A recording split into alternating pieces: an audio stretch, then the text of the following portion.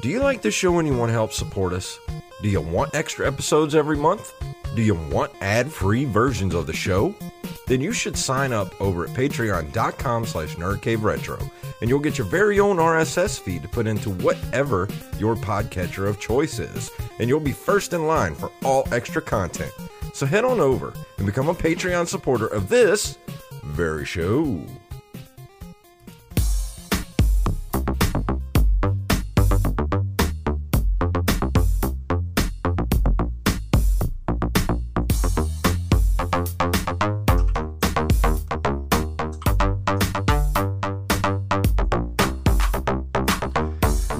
Programs, we're back for another episode of the Nerd Cave Retro Show. My name is Jason Robbins.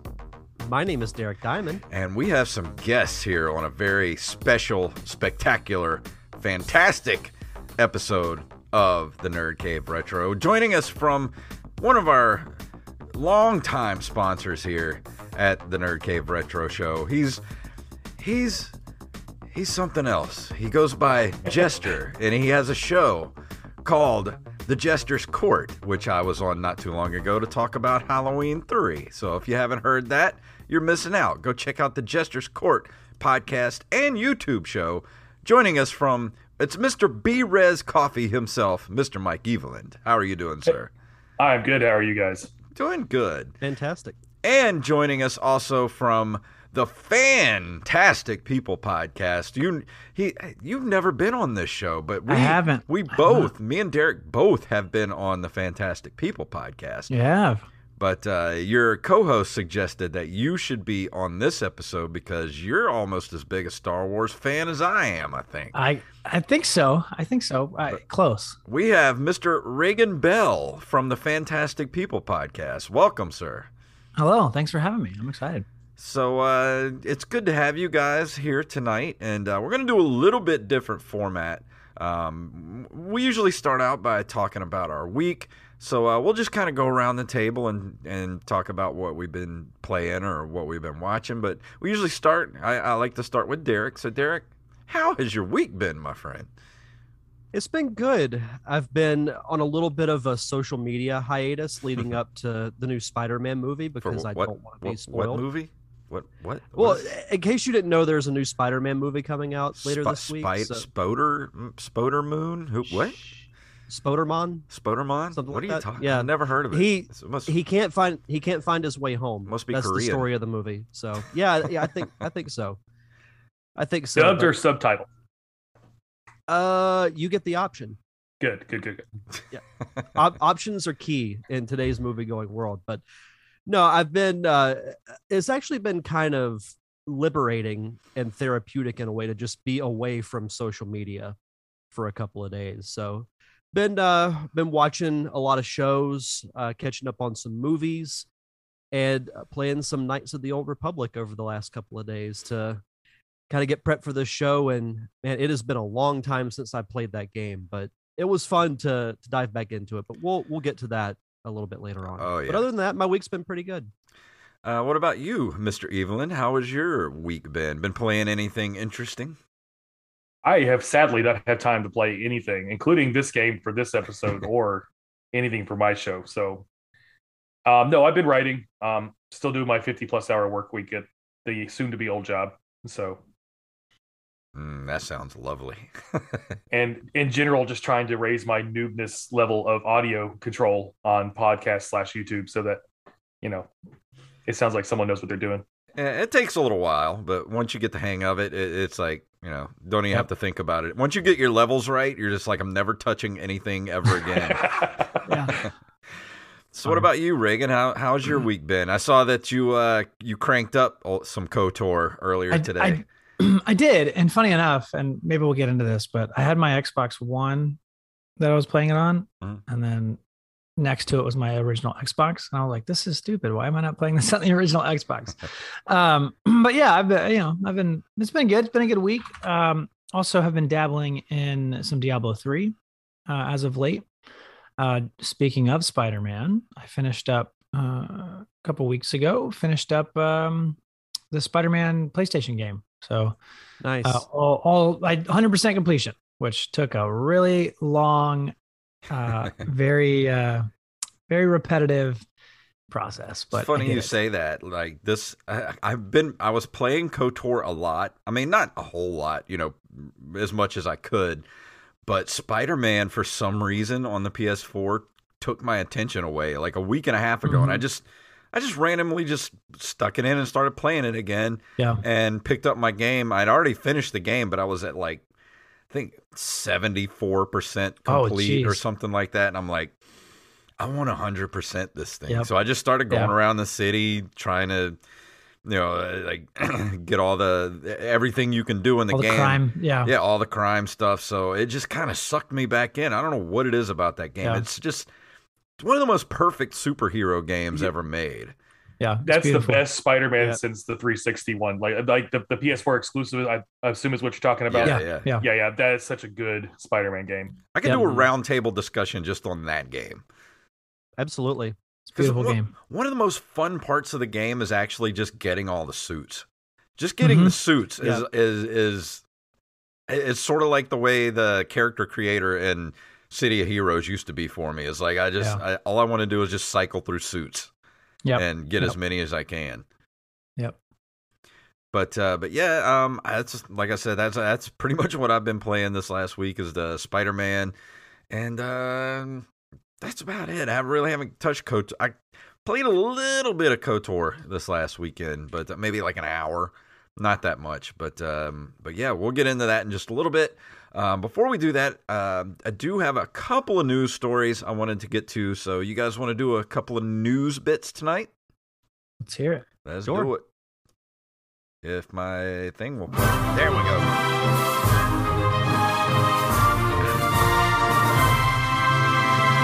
Tonight's story, one of the stories, was submitted to us by Mr. Tyler Watson. And if you have a story you'd like for us to cover, please send it to nerdcaveretro@gmail.com. I would be remiss if we didn't cover this on a Nintendo centric podcast that we do here from NintendoLife.com. Yes, I want to continue blocking ads. Masayuki Yamura, the creator of the NES and SNES, has passed away. The Famicom, he passed away on December 6th at the age of 78. The Famicom, the system that would become the NES in the West, was the brainchild of Yamura, who joined Nintendo as an engineer from Sharp in 1972, at a time when it was tentatively exploring the possibilities of electronic entertainment. One of his first roles was to help with the Nintendo's range of location-based light gun games. When Nintendo Research and Development 2 was created, Yamura was placed in charge, and he was instrumental in the development of the Nintendo's color TV game systems, company's first tentative foray into the domestic video games.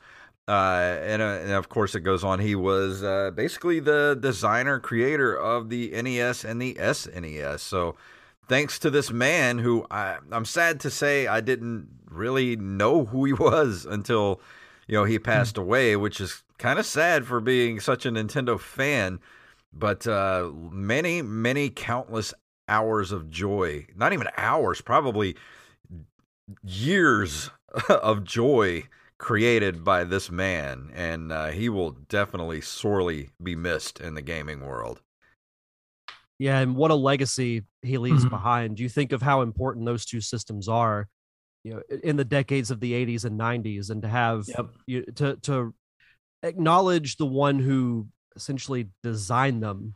He was in a way an integral part of our childhood without us really knowing it. So it is sad, but he's left a legacy that will be around long after the four of us are gone. Check this out. The combined sales of the Famicom and its Western counterpart, the NES, total 61.91 million units. 20 million of those were in Japan alone. He made a lot of money for Nintendo. If it wasn't for him, we would not have the video game industry basically as we know it right now, when you really think about it. And we would all be more productive people. Probably. Yeah. There's, at the bottom of this article, there's actually a really cool post through Twitter. It's a side-by-side photo of him, designing or with a finished Famicom, and then a more up-to-date picture of him playing a Famicom. It's really cool to see. But yeah, amazing legacy.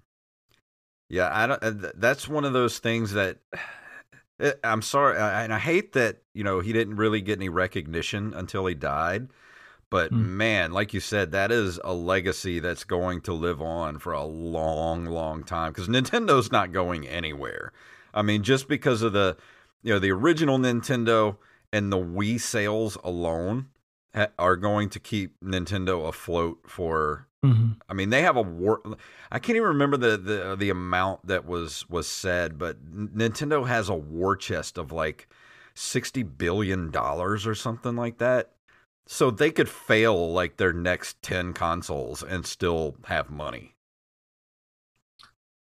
Well, and that makes sense too, because they don't come out. I mean, maybe it seems like a feeling, but it doesn't seem like they rush to get consoles out either. They're so much slower and calculated with what they release. Well, that's what I really like about Nintendo is they don't really care about. I mean, and this was, of course, around the time of I guess especially the Wii era because they it was basically just a souped up GameCube. They don't really care about the specs and things like that. I mean, they're always like their hardware is always like a generation behind, but it's that Nintendo has like something I can't even remember how many IPs it is, but they have like 30 active IPs right now, but they have over 100 IPs that are just I mean, they could just live off of the Nintendo properties alone. They don't even need third party publishers for their stuff to stay relevant. Because you think about it, I mean, look at Sony and Microsoft. Like Microsoft has, their franchises like Gears of War, Halo, and you could probably count on like one hand, how many of each of those have like an IP that you associate with that console. PlayStation has the Metal Gear games, things like that. But when it comes to Nintendo, I mean, you just rattle them off. I mean, you got Mario, Metroid, Legend of Zelda, Kirby, Smash Brothers. Like, you would sit here for an hour listing off all the stuff that Nintendo has. I really wanted you to keep going because you said you could rattle them off. It's like, come on, keep going, keep going. Well, there's like Kid Icarus. Like, just think about all the ones they don't even use, like Kid Icarus and Star Tropics and like all that stuff. Like, if they could just keep. I would be so happy if they brought out a new Star Tropics game. Like, come on, Nintendo, just for me. I've been here for 35 years now, by your side, singing your praises. Just make it for me. Just make that game for me, and I'll be happy. One copy. Yeah, that's how you know Nintendo knows they have the money because they don't really care what you ask for, and not just you specifically, but in general. Exactly. How about you're gonna like this release and you're gonna buy it. I don't care what's on it. You don't care what's on it. Get it. How about we'll buy it? New Paperboy. Anybody new Paperboy? I would play a new Paperboy. I'm down. I would play that. I couldn't tell you the last time I thought about Paperboy. Oh man, so many hours of that game at my grandmother's house. This is great. Nintendo is, and this is our fault that this is the way it is. But I put up a meme the other day on the Nintendo, the NCR Twitter and Instagram, where it was buy a new Nintendo game in 2011 for $50, or wait and buy it now for $60.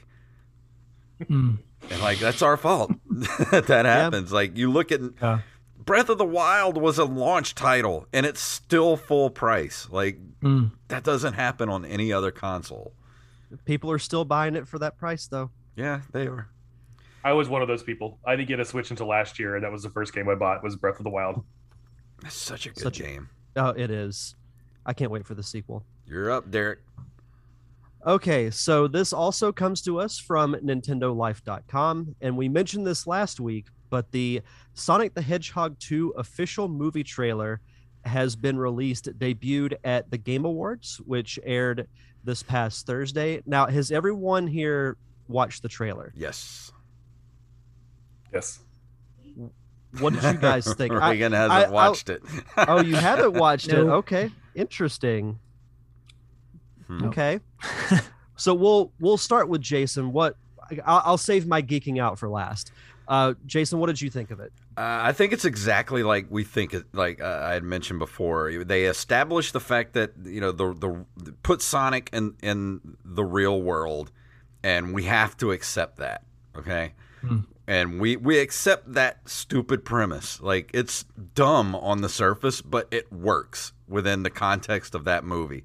Now that we're okay with that, now they're going to go to the completely bonkers silliness of, Dr. Eggman and Knuckles and Tails and all that stuff, and we're going to be on board for it. And I think it's going to be great, honestly. What about you, Mike? So I'm gonna preface this by saying that we were a Nintendo family growing up. I played very little Sega, so I don't have the nostalgia attached to Sonic as I know at least 1/4 of the people on this panel do. It was okay. I haven't seen the first movie, so what? It's okay. You're not alone. You're not alone. You both of you guys, when this podcast is over, you should go this watch. This podcast is over right now. Look, hear me out. Hear me out.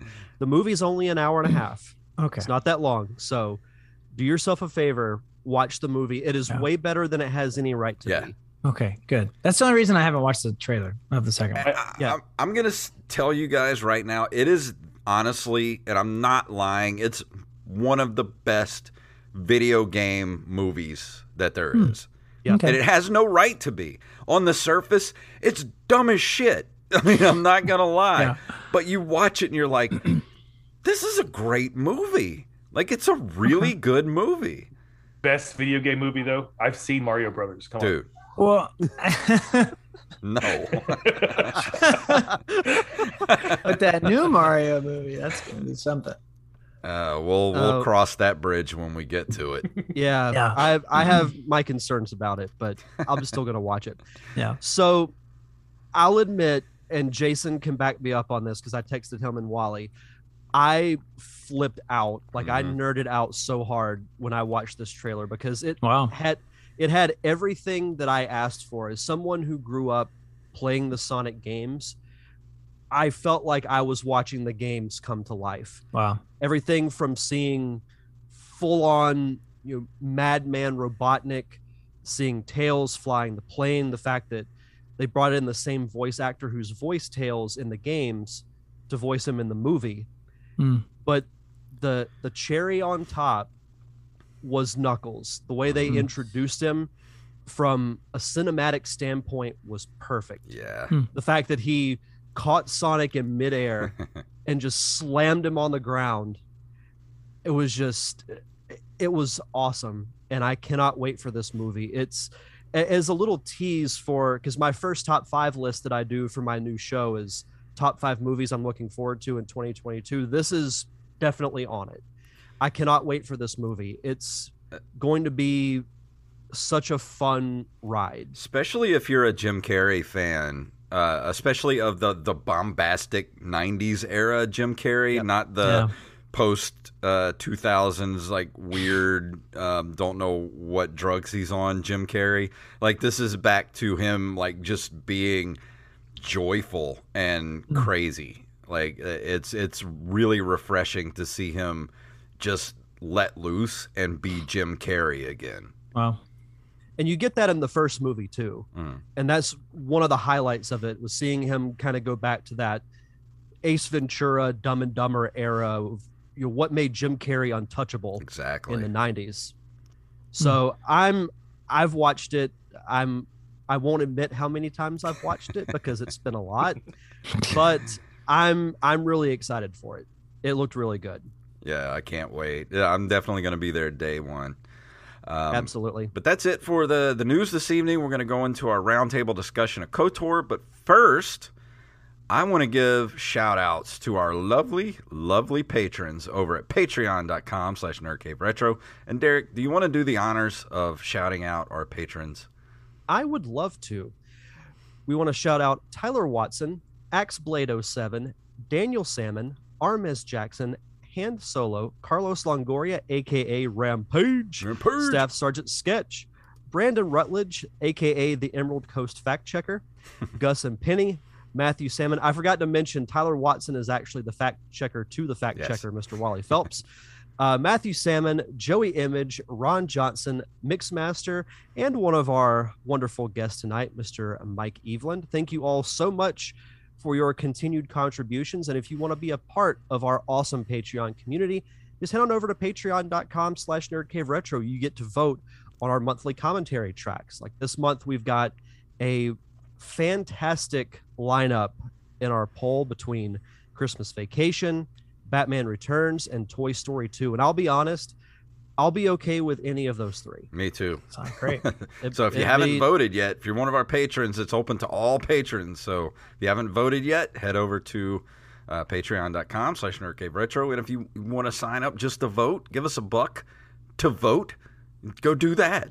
And you get all kind of cool stuff for the month of December.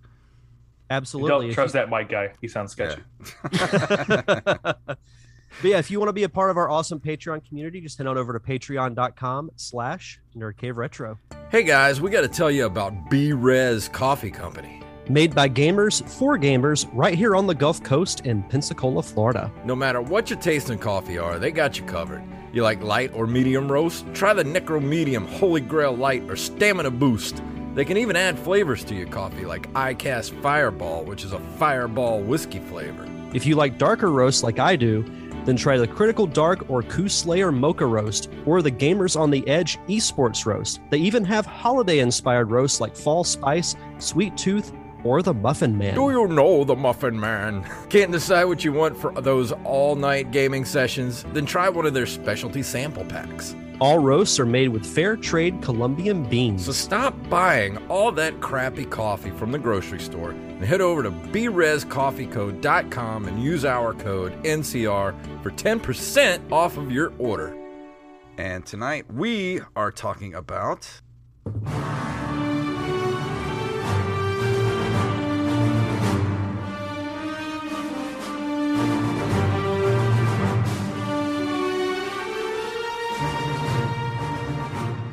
Star Wars Knights of the Old Republic, or better known as KOTOR, is an RPG video game series based on an earlier comic book series and with a subsequent new comic book series, all based on the fictional universe of Star Wars by George Lucas. Mr. Lucas. The first and third video game installments were developed by BioWare, while the second one was done by Obsidian Entertainment. And that I didn't know. I didn't know that the second one was made by Obsidian. I thought BioWare did all of them. They were published by LucasArts, and the comic series was published by Dark Horse. And on a separate note, Dark Horse is actually going to be doing some Star Wars comics again here pretty soon, which I always love those Dark Horse comics. It's awesome. Especially Dark Empire. Great series. Oh, yeah. And the Boba Fett series. Oh, they were all good. But I first played this game back in when it was released. And what year did this come out? In 2003. 2003, yeah. I actually got it for the original Xbox. And I remember I first rented it before I bought it. And I rented it at Blockbuster Video. Took it home, started playing it. Yeah, what's Blockbuster, kids? Is you can rent video games? Before streaming, you had to actually go to a place to get games and movies. But yeah, I rented it for the weekend, and I'll be honest, when I first played it, I really liked it the way it was kind of open world. Mm-hmm. I had never played a game like that before. And but the thing that I hated at first was the combat system.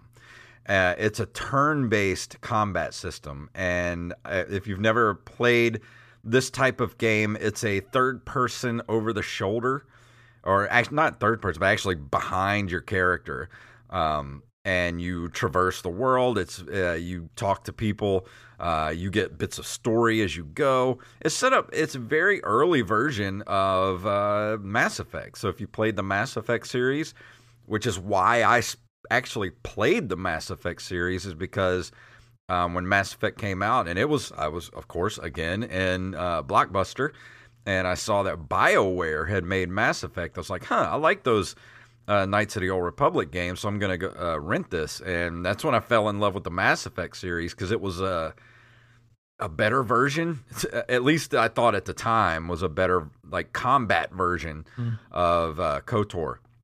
Rampage in chat room, Rampage. Rampage. But yeah, I grew to love the combat system after a while because, like I said, it was new to me at the time. And it took me a while to kind of get into it. But once you kind of figure it out and really get into it, it really does kind of grow on you, that kind of turn-based action. And the story of the game, I don't really want to tell the story of the game because there's a lot of spoilers in this game. Don't do that. But let's just say at the beginning, you start out the game, you wake up, and you're a dude with amnesia, or lady, which you can play as a female character too. You don't know nobody knows who you are, but apparently there's your ship is being attacked, and your general on the ship is a Jedi who is everybody's like taking the shuttles off the ship. And then you meet up with this other guy who doesn't know who you are, but, you team up and you go through the ship. You get into a pod to get off the ship. You go down to the planet, and then you start your adventure together. And throughout the game, you kind of get bits and pieces of who you are, and kind of the story unfolds from there. And it's kind of weird playing it now the second time through, now that I know the big twist in the story, which I don't think it's kind of hard to figure out. But, it's fun to go through the game and kind of, figure it out as you go along. But kind of wanted to get you guys your first impressions of the game. And let's start with Reagan, because I know you're a huge Star Wars fan. And when did you first play the game, and what were your thoughts when you first played it? Yeah. So I first played it as well when it was released on the original Xbox, and it might have been 2004. I don't know if I got it right away, but I was definitely late middle school, early high school. So sorry if you feel old. And I was like ripe age for playing that game, and just like ripe audience. And I think my impression, I loved it. Absolutely, I was blown away by not only the graphics at that time, but just intricate story. To your point, it's open world, right? But the fact that you're in a Star Wars, the Star Wars universe, and it's open world, and you pretty much can go and do whatever you want. Go and do whatever, right? And I was just blown away by that, and also just the story, how intricate it was, right? Yeah. I mean, there's moments where you're just walking, you're going from one place to the next, and then it'll stop you and it'll say that, this character looks like they're really, upset about something. And you're like, what? And then you talk to them, and it just like exposition happens at random moments that you don't know matter until later. And it's just, it was just so rich with story. So I was very blown away by that. I'll never forget. I played it quite a lot. I played different, tried to customize my character, different versions of the character. Whoever doesn't know, you can play like a soldier, you can play a sentinel, you can play a scout, right? So I'd try all the different versions. It's very much like Mass Effect in that way, where you have your different classes that you can play. Your responses, like you were talking about, your responses to people really go towards whether or not you're going to go towards Jedi or, light side or Sith, dark side. Yeah. And I thought it blew my mind when, the further you get to the light side, like your character starts to stand a little more powerful, but if you go to the dark side, he starts to hunch over and look all crazy. I'm like, that's awesome. Like, never seen this before. Right. Well, and I've played games too that are like RPG games where you have a choice, you do, but like ultimately at the end of the day, it doesn't affect the story, which with this game, that's probably the first time I played a game like that where it affected the story long term, right? And then it also affected you as a character. You were different. Like you said, you're dark, light, get different bonuses for dark side, different bonuses for light side. Like that was so cool to me. Like I had to play the replay value was huge. You had to play again. You had to try dark side. You had to try trying to stay gray. You had to try, being nice, but still staying light. Try to be mean, but still be light. It took me in. I can't tell you how many times I played the game. One of my favorite stories and favorite games of all time, for sure. I'm so glad they didn't wipe it from the you know, like how Disney went through and just wiped everything out of canon. Yeah. Luckily, this is still canon. So, what about you? What about I shouldn't speak too soon. We don't know yet. Right. Yeah. We don't know. News article's going to release tomorrow. Yeah. Podcaster Jason Robbins made us think maybe we shouldn't keep this canon. What about you, Mike? What was your first impression of the game? This is one of two games that brought me out of the dark ages of Mike wasn't playing video games. I had a GameCube at the time because of Ocarina of Time. And that sort of brought me in, but I was only playing that, and then I was very disappointed with Wind Waker, so I stopped playing again.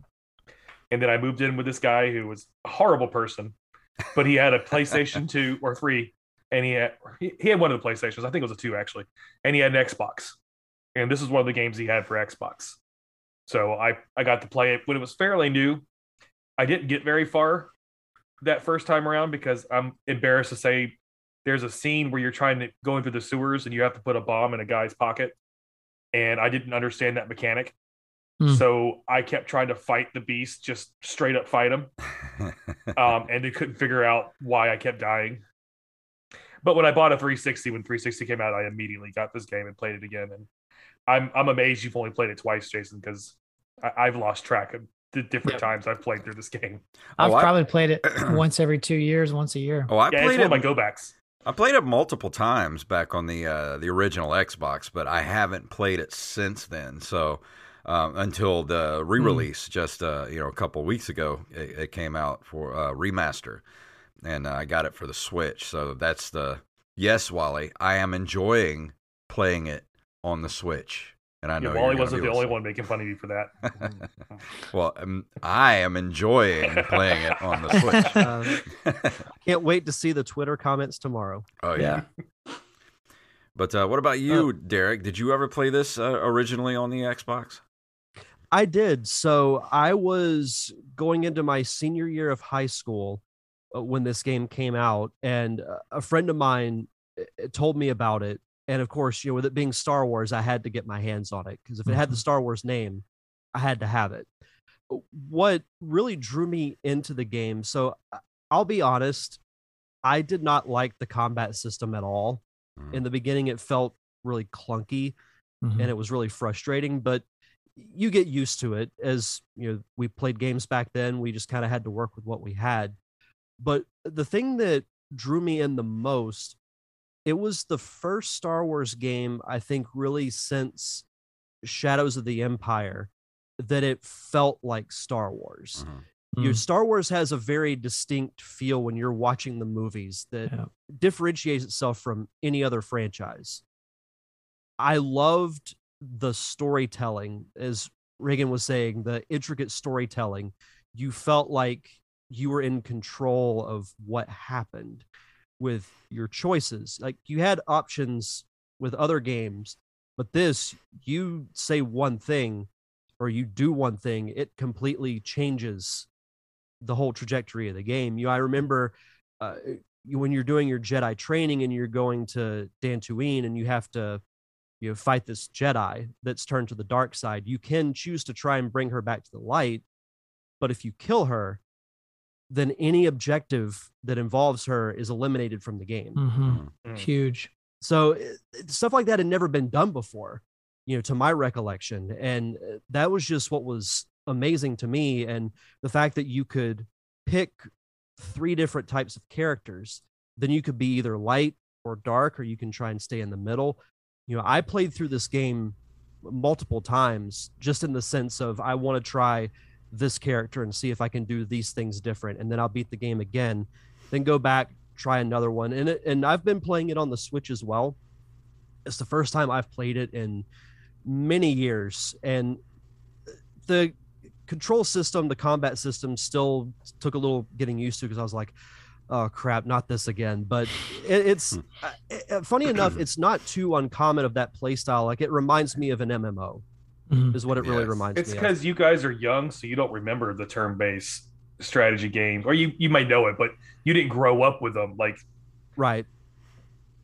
But yeah, I've enjoyed getting back into that story. Like, we had the Tales of the Jedi comic books, But as far as games go in that specific medium, we didn't have anything that told the story of what happened before episode 1.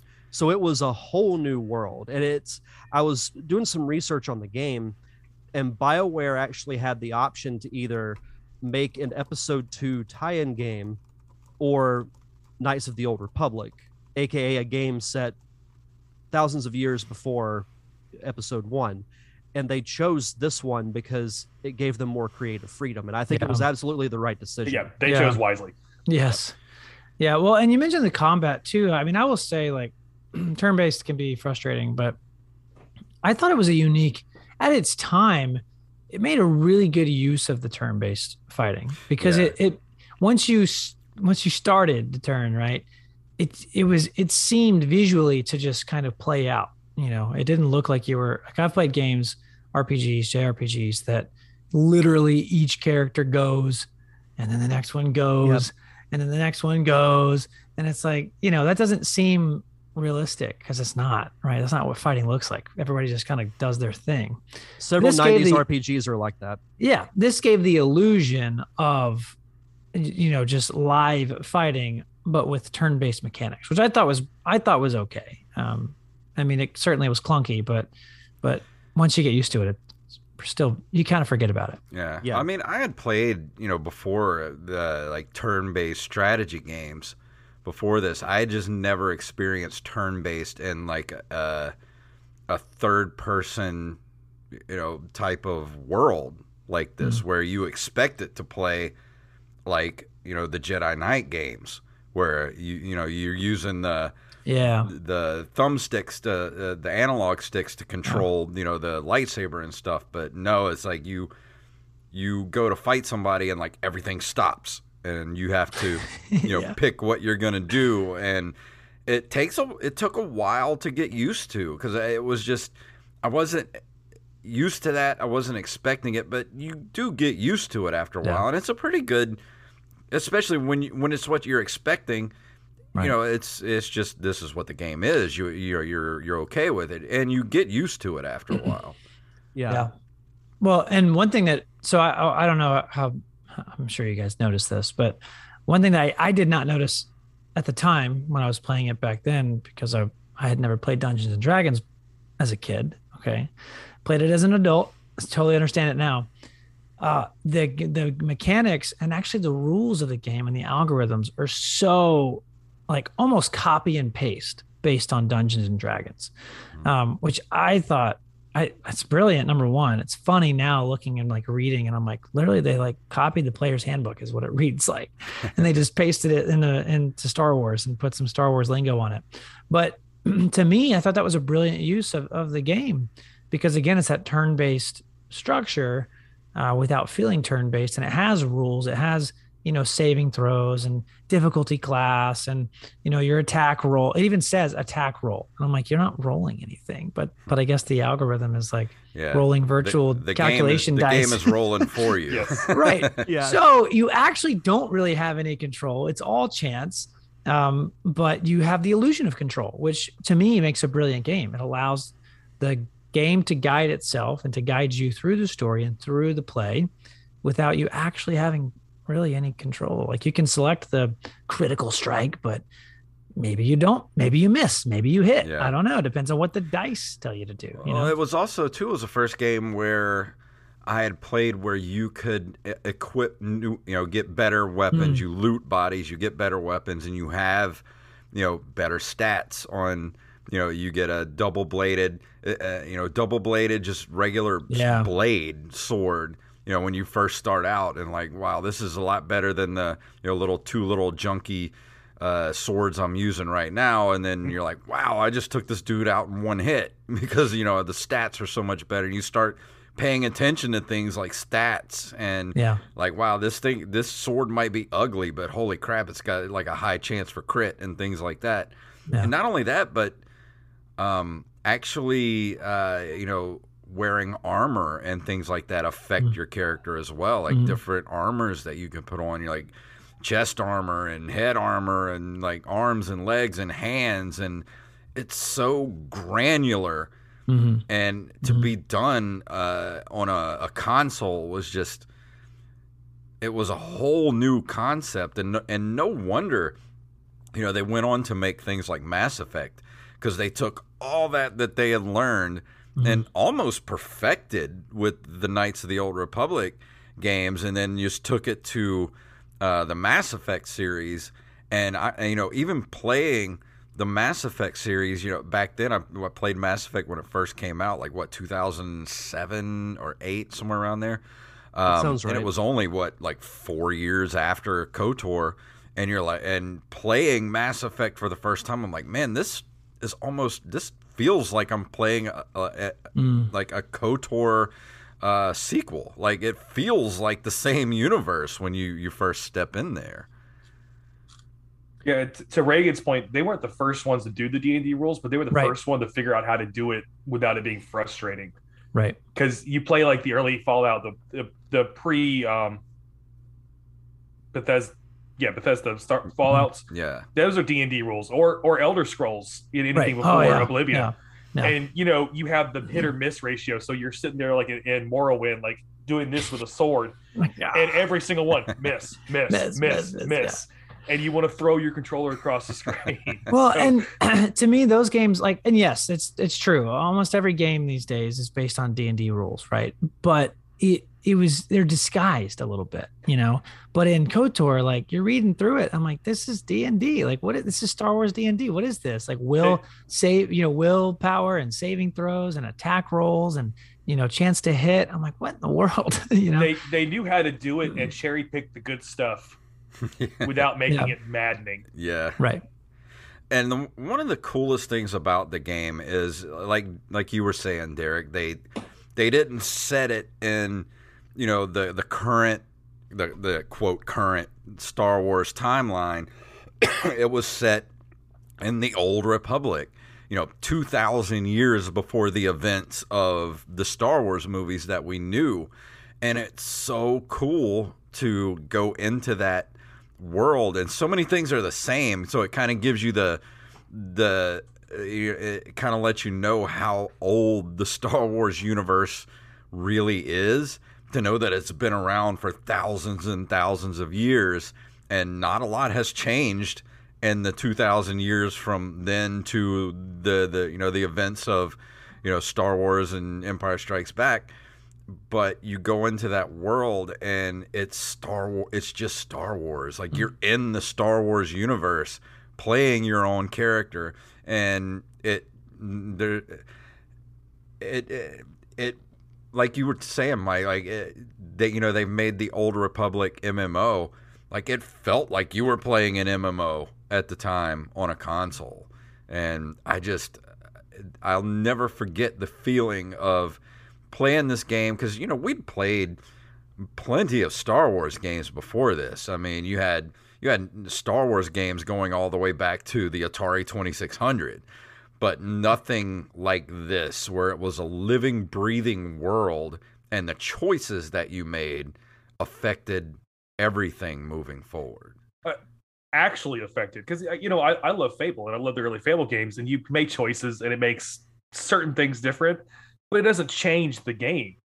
This one, it absolutely, to Derek's point, you lose a companion if you go dark side. You're not going to have that companion. Sorry. Yeah. Spoiler alert: the final ending to the story changes a little bit. Yeah. It's been like 20 years. I'm not sure. Spoiler alert. No, I know, whatever. But I'm just, whatever. Well, and I thought, to that same point, male versus female changes interactions, really changes and changes sort of the story direction, because there's certain pieces you can't accomplish if you pick a certain gender, right? And so I mean, I had forgotten that, so when I started playing again today, I was like, it's been a long time since I played a female character on this game. Let me do that just cause. And 15-20 minutes into the game, I'm like, well, wait, that was different, or they still accomplish some of the same stuff, but it's a guy NPC versus a female NPC that you interact with, and the story hits just a little bit differently, which is super cool. It's something BioWare does very well, through Mass Effect, through Dragon Age, and they do that very well. Yeah. Yeah, for sure. Yeah, BioWare is one of those companies that, they kind of took a lot of heat by the time they got to Mass Effect 3. But I actually really liked the ending of Mass Effect 3. So what would you guys think if BioWare just completely did a whole remake of the original KOTOR? Not just a remaster, but do you think that it would be worth their while to go back and completely rebuild this game from the ground up? I would love to play this game on a modern console that, Reagan, you talked about, why would I play this when I have the regular Xbox? Load times. That's why you should play it on the you're Xbox right. One. No, you're right. It's a good point. Yeah. And I remember I was sitting there and I was like, oh, that was quick. So no, you're good point. But yeah, to play it on a modern console where you have the same feel of the game, but crisper graphics because we're better than we were 20 years ago. Oh, I would take my money now. Yeah, it would be a day one purchase for me. Easily. Yeah. Well, so maybe correct me if I'm wrong, but I thought that's what they're doing, aren't they? Except it's not BioWare. Aspire Media is coming back to do it with PlayStation and PC, right? I forgot about that, actually. They are doing a complete remake of the game, but BioWare's not doing it. Yeah, BioWare's not doing it, right? No, that scares me. Yeah. Well, yeah, it does. And I'll say this. I mean, look, and I think I've said this about Star Wars before, so it's always going to apply, right? Just because they make something new doesn't mean the old thing doesn't exist and I can't enjoy it, right? And so absolutely, like I was again playing today and looking at being on Taurus, and I'm like, man, this is going to be beautiful. Having played games like Spider-Man on PlayStation, and just how, if you stand still, how realistic it looks. Like, I mean, you can go up on top of a building in Spider-Man and you're looking out at the New York, cityscape, and it's real, right? I'm thinking, man, with Star Wars and with Star Wars worlds and just intricate, beautiful worlds that are created there, how cool is this going to look on a fully built from the ground version of this game, right? Yeah. But at the same time, it's like, the thing that's so beautiful about the original is what they accomplished with what they had. And there's some of that nostalgia, right? Yeah. Like you remake it, it's not going to be the same thing. Even though they're getting some of the same voice actors, it's just not going to be the same thing. But that's okay, because the original thing exists. I can still go plug it into my Xbox or my Xbox One, and I can play that thing. So there's always the danger of the George Lucas effect too, where you have a beautiful story and then like, oh, but we have technology now, so let me go back and twiddle and do this and that. Yeah. Or cultures. Culture's changed a little bit. Let's change this dialogue a little here, and it's like, well. I was about to say, surely you wouldn't be talking about the jaded fan base of the movies, right? No. I think that's been well established on all three of our shows, the horrible nature that our fellow Star Wars fans are.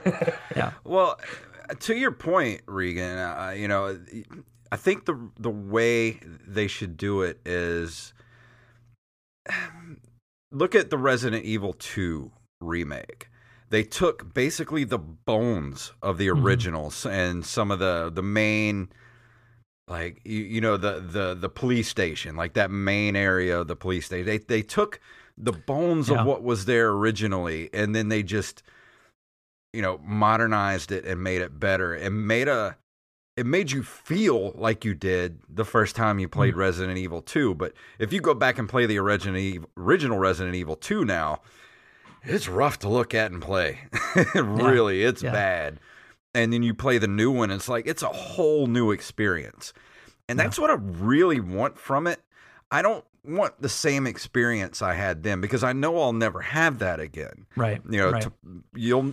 Because I already know the twist in the story. I already know how the story goes, but give me a new telling of that story and a new environment and a new, like, give me the same thing but just different. If that makes any sense. No, you're right. And to your point, I think both my fear and what I think is exciting is that Disney's going to do their version of the story. They're going to take the story, they're going to do their version of it, and it's going to be pretty close, but they're going to make it fit exactly how they want it to within whatever else they have going on. Which Instead whenever of they just do that show, I need to know when they're going to do auditions for Darth Malik because I want to throw my hat in the ring. hey, yeah. You can do it. Yeah. As you should. Yeah. Yeah. But I think, it'll be good. It'll be enjoyable. It's going to be different. I think if we go into it knowing that, that's going to be okay. Hey, if they can fix BioWare's Dark Side or Renegade for Mass Effect just being D-bag choices instead of like evilness, I'd be okay with that, because BioWare always makes playing Dark Side just you're twerpy. Does anybody else feel bad whenever they try to do any kind of BioWare game, whether it's Mass Effect or KOTOR? Do you always feel bad when you try to do a Renegade playthrough or a Dark Side playthrough? Like, I feel bad being a dick. I don't feel bad with the overall evil, but the individual things to get those points, and you're not being evil. You're being a dick. You're just yeah. Well, no, and that's funny. So again, today when I started, I was like, I'll play Dark Side. I haven't really tried Dark Side in a long time. And there was a couple times where I made choices like not thinking, because that's what I would do. That was the good thing. And then it was like at the end, it was like, boom, light side points gained. It's like, no, shoot, that's not what I'm trying to do. It's like I had to really try. It's the worst when you're trying to get to polarize the one side. You're like, no. Yeah, but funny story there that I'll tell. Like I usually don't. No. To me, it's a game. Like it's a whole separate thing. Like it's not. I can, and maybe this says something about me, but like I can separate it from myself and just be like, this is what you're supposed to do to get this encounter. Or like if I ever play like in the Elder Scroll games, I'll play the thief or the rogue. So like, you got to steal from everybody, right?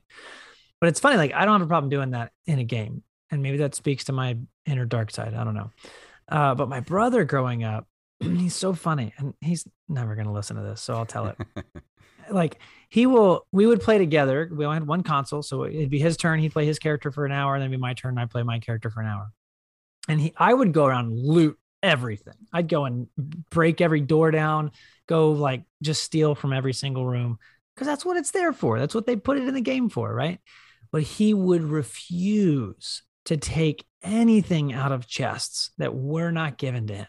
And he would struggle through the game. And I'm like, dude, get the med pack and thing, man, get the credits. And he's like, no, it's stealing. You can't do that. And I'm like, I'm trying to do light side. I'm like, but it's not going to give you dark side points. Just get the loot out of the crate. You're going to have an easier time. He's like, it's stealing. I'm like, okay, whatever. Like the light side points aren't going to be worth anything if you're dead. Right. Like if you can't buy any equipment and heal, like what's the point of this game? Yeah, because sometimes you'll run into an apartment and there'll be like a family in there, and they're like, please don't hurt us. And I'm like, I'm just going to go loot all your stuff and get out of here. Yeah, exactly. He would refuse to do that. He couldn't do it. That's awesome. And what is I can never remember the name. It's not Sabacc, but there's a card game that you play in the game. What is the name of it? Oh, Pazaak. Yes. Yeah. Yep. I spent like 2 hours playing Pazaak a couple of weeks ago in that game because it's so freaking fun. Yeah. I mean, all it really is blackjack, but I just kept winning, and then I would lose and be like, I got to win another set. And it's next thing you know, it's like 2 hours later, and I'm like, what am I doing? Yeah, it is good. You just explained the premise of all casinos. Yeah, pretty much. Yeah. That's why I don't go to casinos, because I'll get stuck. Oh, that's Did you right, ever? 'cause you're in Biloxi. Yeah. I would cheat though in Pazaak, not in casino, and just save. And then if I lost, just load and then just play again. Oh, yeah. That's smart. the beauty of RPG gaming. Yeah. Yeah. Little dig hacks like that. that make a big difference. Yeah. Before you try something new, you're like, let me save this in case it doesn't turn out well. Yeah. Yeah, and it's very much like I said, it's very much like like the Mass Effect games where you go through the game and you pick up companions along the way, and you go to different planets and things like some of the planets you heard about in the movies but didn't get to see, like Dantooine, like Yes. Korriban. Yeah, Korriban. I Korriban. love Yep. Korriban with all the lore and stuff about the Sith. Oh, Yeah, talk about story. That was huge. Like that was huge that they dug into that stuff and set all that up. I'm gonna take a total sidetrack here and ask everybody this question: favorite party, favorite arrangement of party. You can only have 2 companions at a time. Who would your go-to party? I'm trying to remember everybody's names. Yeah. I asked the question too, and then I just thought to myself, I don't think I remember. Yeah, I don't remember the names, but if I'm playing Dark, then what's his name? HK, the droid. Yeah. I was gonna. He's a must. If you're Dark, he's a Yeah. must with the meat bags. I always take Yeah. he's not an R2 Query. unit, but he's a R2 type droid. What's his name? Him something, right? Yeah, I He always carries through to the second one too. He's good early game, but I never used him much after. Yeah, I pretty much use him through the whole game. Always take him with me places. Yeah, I always tried to keep Bastila in the party because of the story, obviously. Yeah. And Yeah, it's pretty important. when you finally got to Joe Lee, the old hermit on the Wookiee planet, he was always fun to play with. He's Yeah. good if you're light side. Yeah. Let's see. I'm trying to look up some of the environments that were in the game. You had Dantooine, you had Korriban. Where was it? I just saw it. Dantooine was cool to see just after hearing about it in the original movie. Yeah. Yep. Well, and it was, I mean, musically too. It was just so peaceful. Just Yeah. walk It had around the and best. just- best music. let's see. Korriban, which was locations for the Jedi Academy and the Sith Academy. Let's see. War Ravaged Telos, and it's orbiting Citadel Station. We have a crossover there with the Mass Effect, the Citadel. The Ebon Hawk, which is Ship. the ship. the ship. And What was the water planet? We haven't mentioned the water planet. Manon. Manon, yes. With the Where to cell be a good cache. guy, you had to try harder. Yeah. Because what are those puzzles called where you move the stuff back and forth? Like, no, that wasn't it. It was some weird thing with pressure. But to be good, you had to like try really hard and figure it out. To be dark side, you're just like press the button. Kill it. Doesn't matter. Yeah. Yeah. But yeah, that was probably when I first went through the game was probably my favorite thing about the game was getting to go to all the different environments that you either heard about or were talked about in the extended universe novels and things like that. Because after the episode 3 dropped, it was like we're probably never gonna get any more Star Wars after this. Because Lucas was just like, I'm tired of all the fanboys yelling at me. I'm done. It's just like, we're never getting any more Star Wars. So the only way you're going to see these places was through in video game form. Well, I think one of the biggest legacies of this game is that it introduced that era of Star Wars to a completely different audience. As I mentioned earlier, we had the comic books. So, we as big Star Wars fans knew that aspect of the universe was there. And it really introduced that there is Star Wars beyond the Skywalker story. Yeah. And that's where all the good stories lie. I mean, don't get me wrong, I love the Skywalker saga, but all the best Star Wars we've gotten is stuff that happens just in the Star Wars universe. It's such a big universe and so much happens. There's so much more than just this little tiny pocket that they've been telling for 45 years. I just went back. Actually, that was something I did this week too. I went back and I started watching Rebels again from the beginning. That's such a good show. Rebels is so good. Like, I was not a fan of Attack of the Clone Wars, though they did redeem themselves with the new last season. Yeah, in my eyes, but Rebels from the get-go was good. No, actually, here's some disagreement. No, I had 2 or 3 episodes in, it gets good. Actually, I had the same opinion because I had only watched through it once, and I was like, man, those first couple episodes were a little weak. But actually going back and watching them again, I gained a new appreciation for it. I was like, man, this actually starts off really strong. Yeah, and I think the problem I think it was mostly the animation style. Took me a while to really appreciate it. And now that I'm kind of used to the way that show looks, I can go back to the beginning now and be like, okay, I feel way more in this universe now. And to start off where they did is because it kind of starts off with a bang, that show does. And I think you should go back and give it another watch, Mike. I think you'll give those first few episodes watch. But no, I said I liked this from the beginning. It was I was not the dissenting voice. I think you should go back and watch it again from the beginning. Watch it with a new perspective from the beginning. It does a much better job of getting you invested in the characters than Clone Wars did. Yes, Agreed. That's a good point. It does start, and I have watched it twice. I watched it first, and then my wife had never seen it. I was like, oh, you got to watch this. So, it does definitely start off stronger, and I think, just not to get off on this, but I think that both Clone Wars and Rebels start obviously pitching to kids, like it's a kids show. Yeah. And then like somewhere in the second season, they're like, oh, all the parents are the ones really watching this show. And so then they start writing and gearing everything towards that older audience. And so it kind of kicks up a little bit. I'm not saying it's bad. It's just that fits, because the thing that saved Clone Wars for me was the last season when it ties it into episode 3. Mhm. And man, that's brutal when you see Ahsoka and I'm blanking on the clone trooper's name. Rex. No.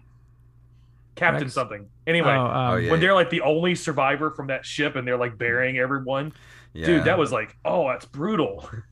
Yeah.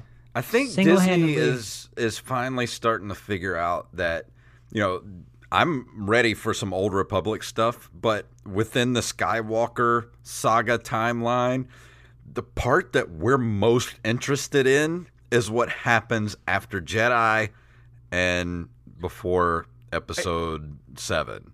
It was until it's just like, what Clone Wars addressed before is now that's the thing, is like, okay, what got us here? And because when Episode 7, not Episode 7, I'm losing track of my number. No, 7, yeah. When Episode 7 came out, I had to Google what they thought the backstory was, because I'm like, why are we doing rebellions when we have the new Empire? I mean, the new Empire, the new Republic. Mm-hmm. And I had to like Google the backstory that they didn't tell you in the movie. So I'm like, okay, I get it. The government doesn't care. We've got, we got the Mandalorian, we got the Book of Boba Fett, and Rebels took place in between Episode 3 and 4. So it's those in between stories. Yeah. Those in between that have the most interesting stories. Yeah. That's what made Force Unleashed so good, is it told you that story of the rebellion. Yes. Yeah. Yep. So as long as we stay in those areas, I think we'll be okay for a while. Because I'm okay with not having Star Wars movies for a while, as long as you're telling me the stories that I want to hear, like Kenobi. Yeah. I was about to bring that up. I'm so in for that already, because I just want to know what he went through during that time. How did he age like 40 years? Well, he didn't have a lot of moisturizer. Those twin sons are brutal, man. The twin sons. I get it. There's not a whole lot of cocoa butter on Tatooine. I'm okay with a couple little cameos like they did with, and I won't describe how Luke was in with Mandalorian, because that's recent enough. It would definitely be a spoiler, but I love the fear he installed in Imperial guys. Oh yeah. I still remember watching that for the first time. I watched it early in the morning before work, and it took me everything to not scream and wake up my girlfriend in the next room. No, I did. I watched it twice. I rewound it and played it again. Then I rewound it, paused it, and I grabbed my wife from the other room, and I'm like, watch this. That's funny. Yeah. But I love think, honestly, I think Star Wars stories are just better told in long form format, like a television 100% agree. Yep. I mean, you can give us the big, the big spectacle movies, and they don't have to be trilogies. I mean, just give me a Rogue One or, whatever every once in a while, and I'll be okay with that. Yeah. But to your point, they leave a lot on the table as far as story. Yeah. Well, and even back, to the video games. I mean, those are things that you can slam, 24 hours of play, 30 hours of play, or more. And and again, KOTOR is testament to that. It's open world, quote unquote.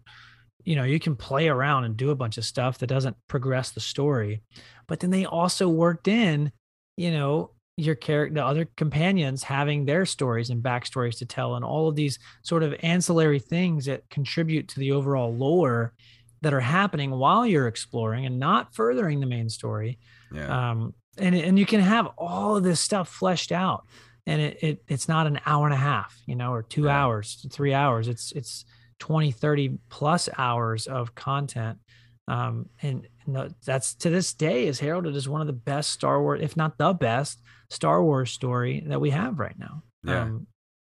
And it's not done. Not just Star Wars too. It pretty much gave birth to what we call RPGs now, like the modern day RPG gaming. Yeah, and you could give me, if they do, they are doing the remake, but you give me a Witcher 3 style game where there's just so much side content you can do. Mm-hmm. Dude, I still have not finished Witcher 3. I love it. I pick it up from time to time. I'm probably maybe halfway through the story, maybe. I mean, it's right. Skyrim is still around for 10 years and been been released edition 8 times because it's the side quests that are that drive us as humans, because everybody likes the main story, but it's those little side quests that are the most interesting. That I shared one of those memes, the Brooklyn Nine-Nine memes, where it's like, you're a fan, name 5 things. And they did Sky. Like, oh, you're a fan of Bethesda, name 5 of their games. And his response was Skyrim. Oh, okay, I made that too easy. Yeah. But we need to start winding this thing down, and we'll start with you. We'll start with Reagan. And any final thoughts on KOTOR that you'd like to throw out there?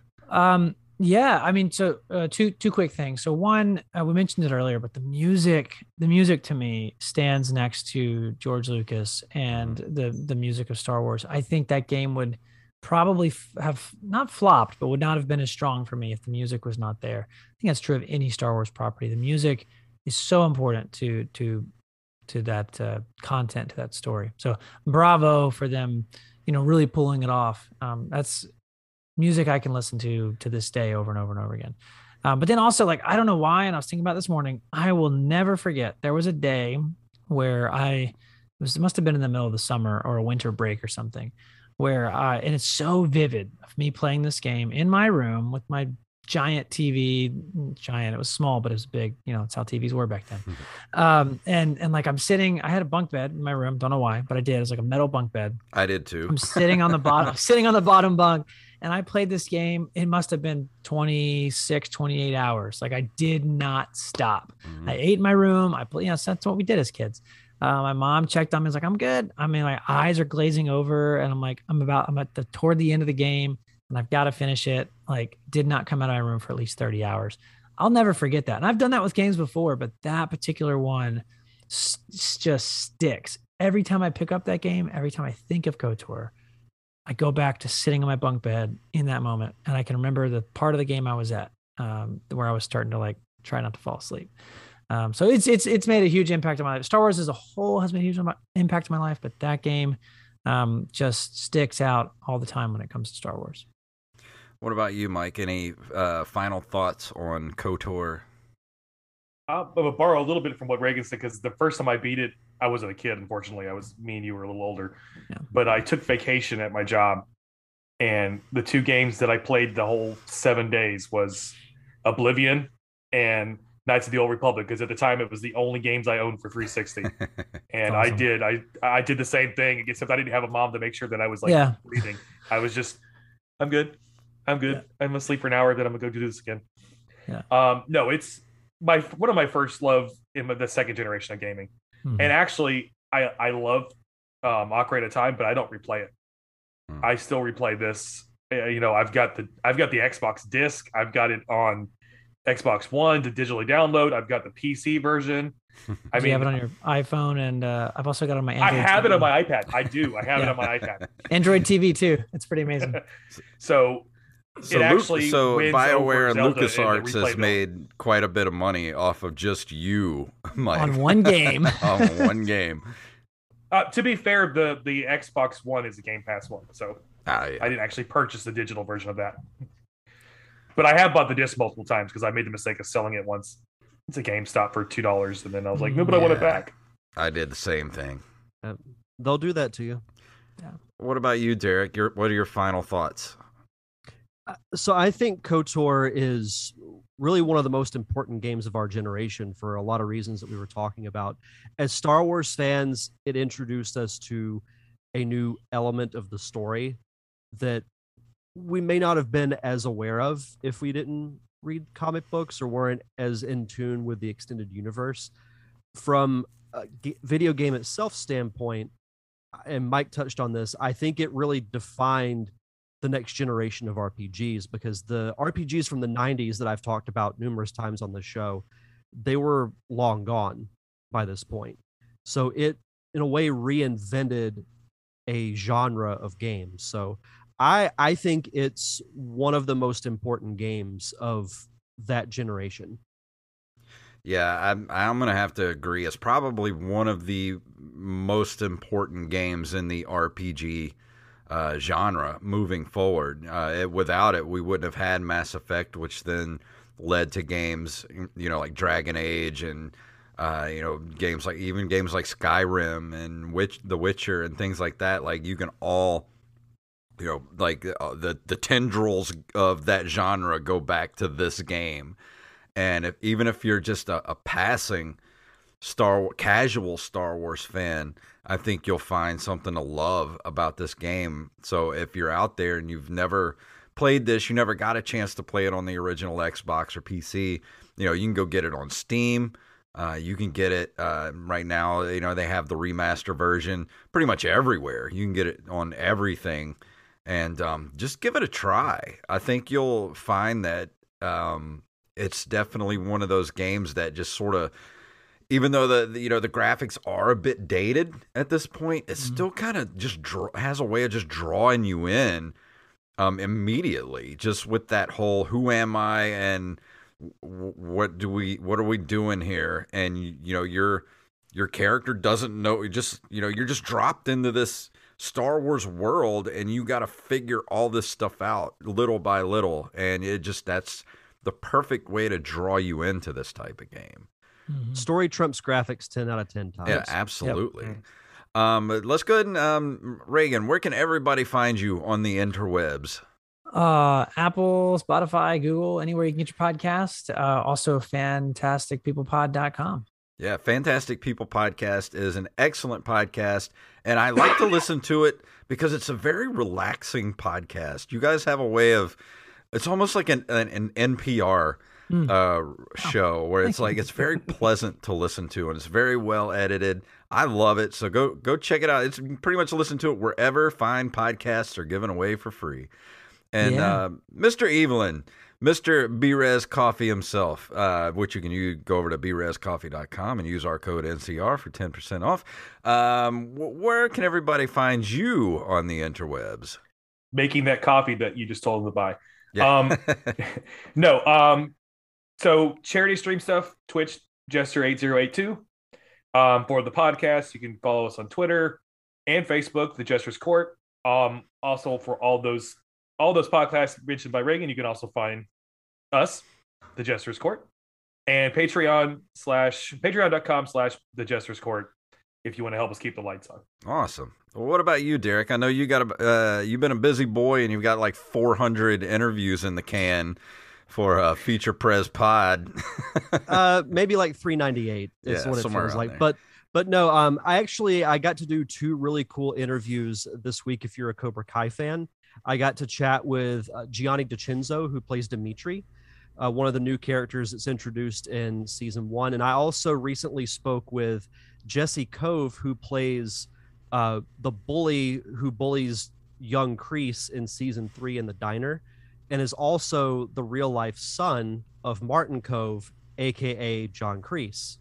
So getting to chat with him was really fun. I'm going to be doing a kind of a Cobra Kai centric episode of my new show in January, but as I've been saying, the new show launches January 5th. You can follow it on Facebook, Twitter, Instagram at Feature Prez Pod. The shows will be available on YouTube, anywhere you get your podcasts. And can go ahead and announce this. Reagan and his co-host from Fantastic People, Christian Jones, will be joining me for the first episode, and we'll be listing our top 5 movies we're looking forward to in 2022. So, fantastic. Gonna have a jam-packed premiere on January 5th. Awesome. Looking forward to it. And I actually had a friend of mine the other day was teasing me over Facebook Messenger because he actually got a screener of the new Cobra Kai season. And he kept texting me as he was watching it, saying, trying not to spoil it, and I'm like, dude, don't tell me anything. I was like, I can't wait for that to come out. That show is better than it deserves to be too. It really does. It's undeserved, but it is so good. It's so good. Yeah, Reagan, really I don't is. think Reagan's seen it. Have you seen it, the Cobra Kai? I haven't. I want to. It's on my list. There's a lot of other things we've been doing.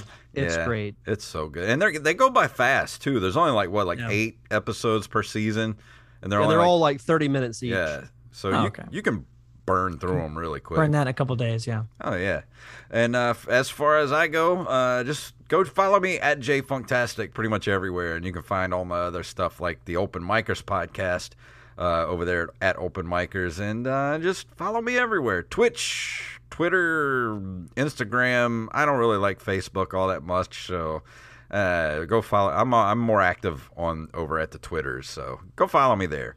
And let me go ahead and play our music here. And if you would like to, why is it not playing? What are you doing to me, soundboard? This soundboard, okay. Mike, I know I told you to get the soundboard. I was going to say, is this the one you just recommended that I get? It's been working perfectly up until last week, and I don't know if I need to update it or what, but you're killing me, Apple. You're killing me. All right, there we go. If you'd like to email us, you can email us at nerdcaveretro@gmail.com. We're at Facebook at facebook.com/nerdcaveretro, on Instagram and Twitter at nerdcaveretro, and individually at jfunktastic and at Derek_Diamond. Go buy some shirts. Go buy some Christmas stuff over at ncrmerch.com. We got all kind of t-shirts and masks and bags and wall art stuff, everything you could possibly want at ncrmerch.com. And we're at Patreon at patreon.com/nerdcaveretro, where as little as $1 a month you get to have an extra episode of us commentating all kind of movies and TV shows, and it's worth it. Just go throw us a buck. And if you can't do that, I understand, times are tough. Leave us a review wherever podcasts are given away for free. So Derek, please tell them what it's all about. May the force be with you. Yes.